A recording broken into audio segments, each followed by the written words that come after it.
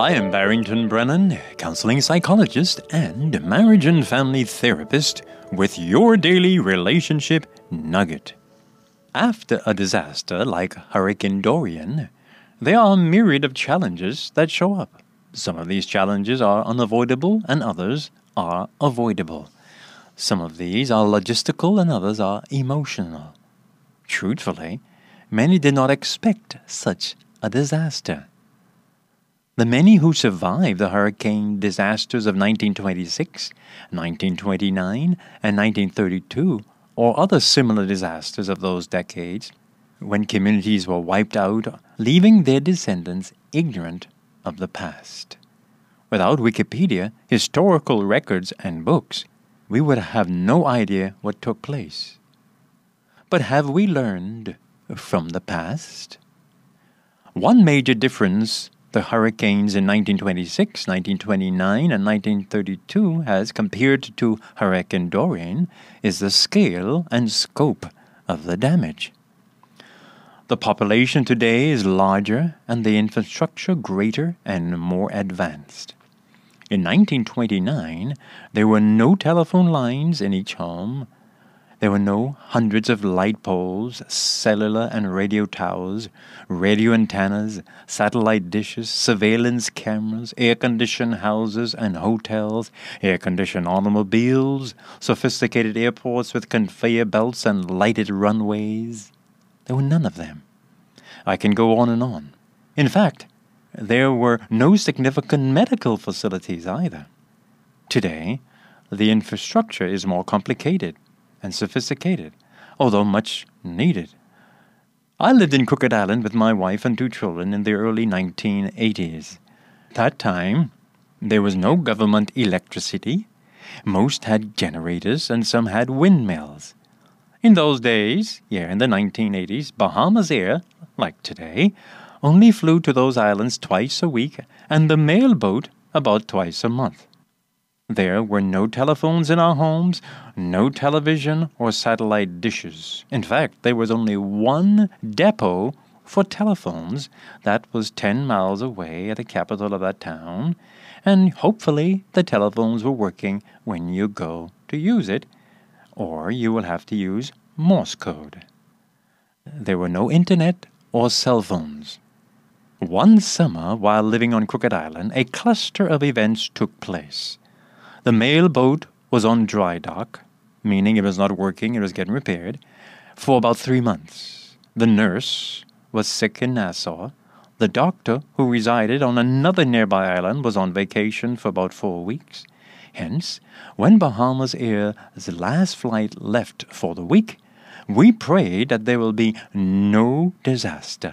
It was emotionally challenging for many, especially those of us who did not grow up on the island.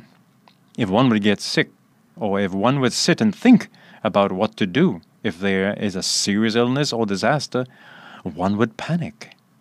One could easily experience fear or helplessness.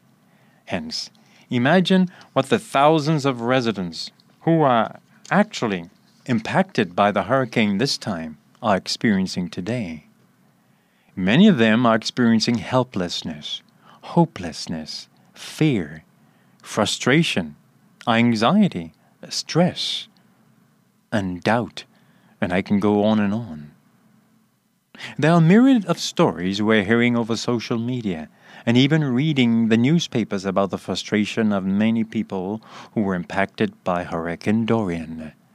And I want to admonish all the listeners today that until every person living in a shelter finds normalcy or is back in a comfortable permanent residence, the anxiety, the frustration, the hopelessness, the helplessness will continue. It is imperative to understand that one person's frustration is that person's reality. Another person's perspective might be different, creating a different frustration. After a disaster like the one we just had, our duty is to respect the rights of people to be frustrated and not to argue if one's frustration is right or wrong. That's frustrating. Yes, those who are frustrated are to seek to be patient and to learn that restoration often takes a long while. Even when there is the best of care and good logistical planning, someone usually gets left out. And we must understand that. That is painfully frustrating. And we must understand that.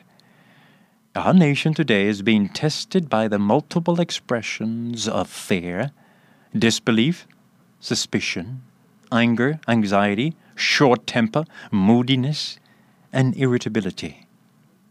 Please remember that these are natural responses after a disaster. I say we are being tested because these responses can either make us or break us as a nation. Let us see this time as an opportunity to unify us and bring out a compassionate spirit that intertwines us into a beautiful woven carpet of peace and prosperity. Sadly, we do know that another response to a national disaster is that of domestic violence, intimate partner abuse, even child abuse. Research indicates that after disaster, intimate partner abuse and child abuse escalates. This is due to the frustration and sometimes the unusual living arrangements of families. Interestingly, research also tells us that pregnancy increases after hurricane. About 9 months after the disaster, population will go up more than usual. Some research disputes this, but there are articles about certain institutions who, 9 months later, got a boost in delivering of babies. People have nowhere to go, so they spend more time together. So some of these pregnancies can be wanted and others unwanted, creating more frustration.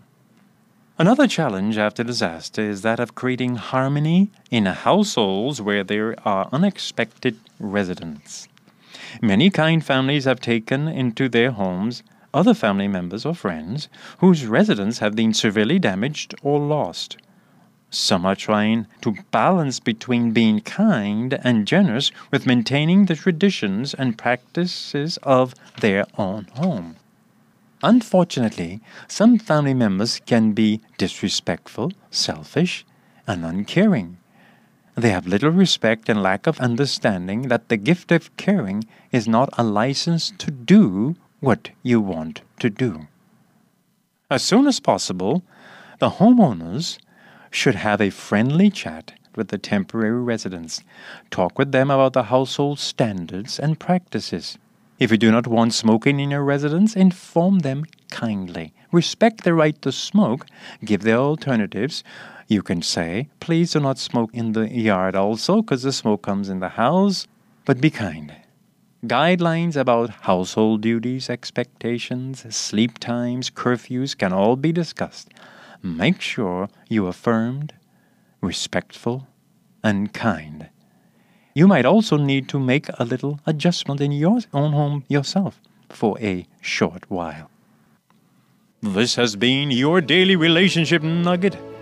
I am Barrington Brennan, keeping a smile on your heart.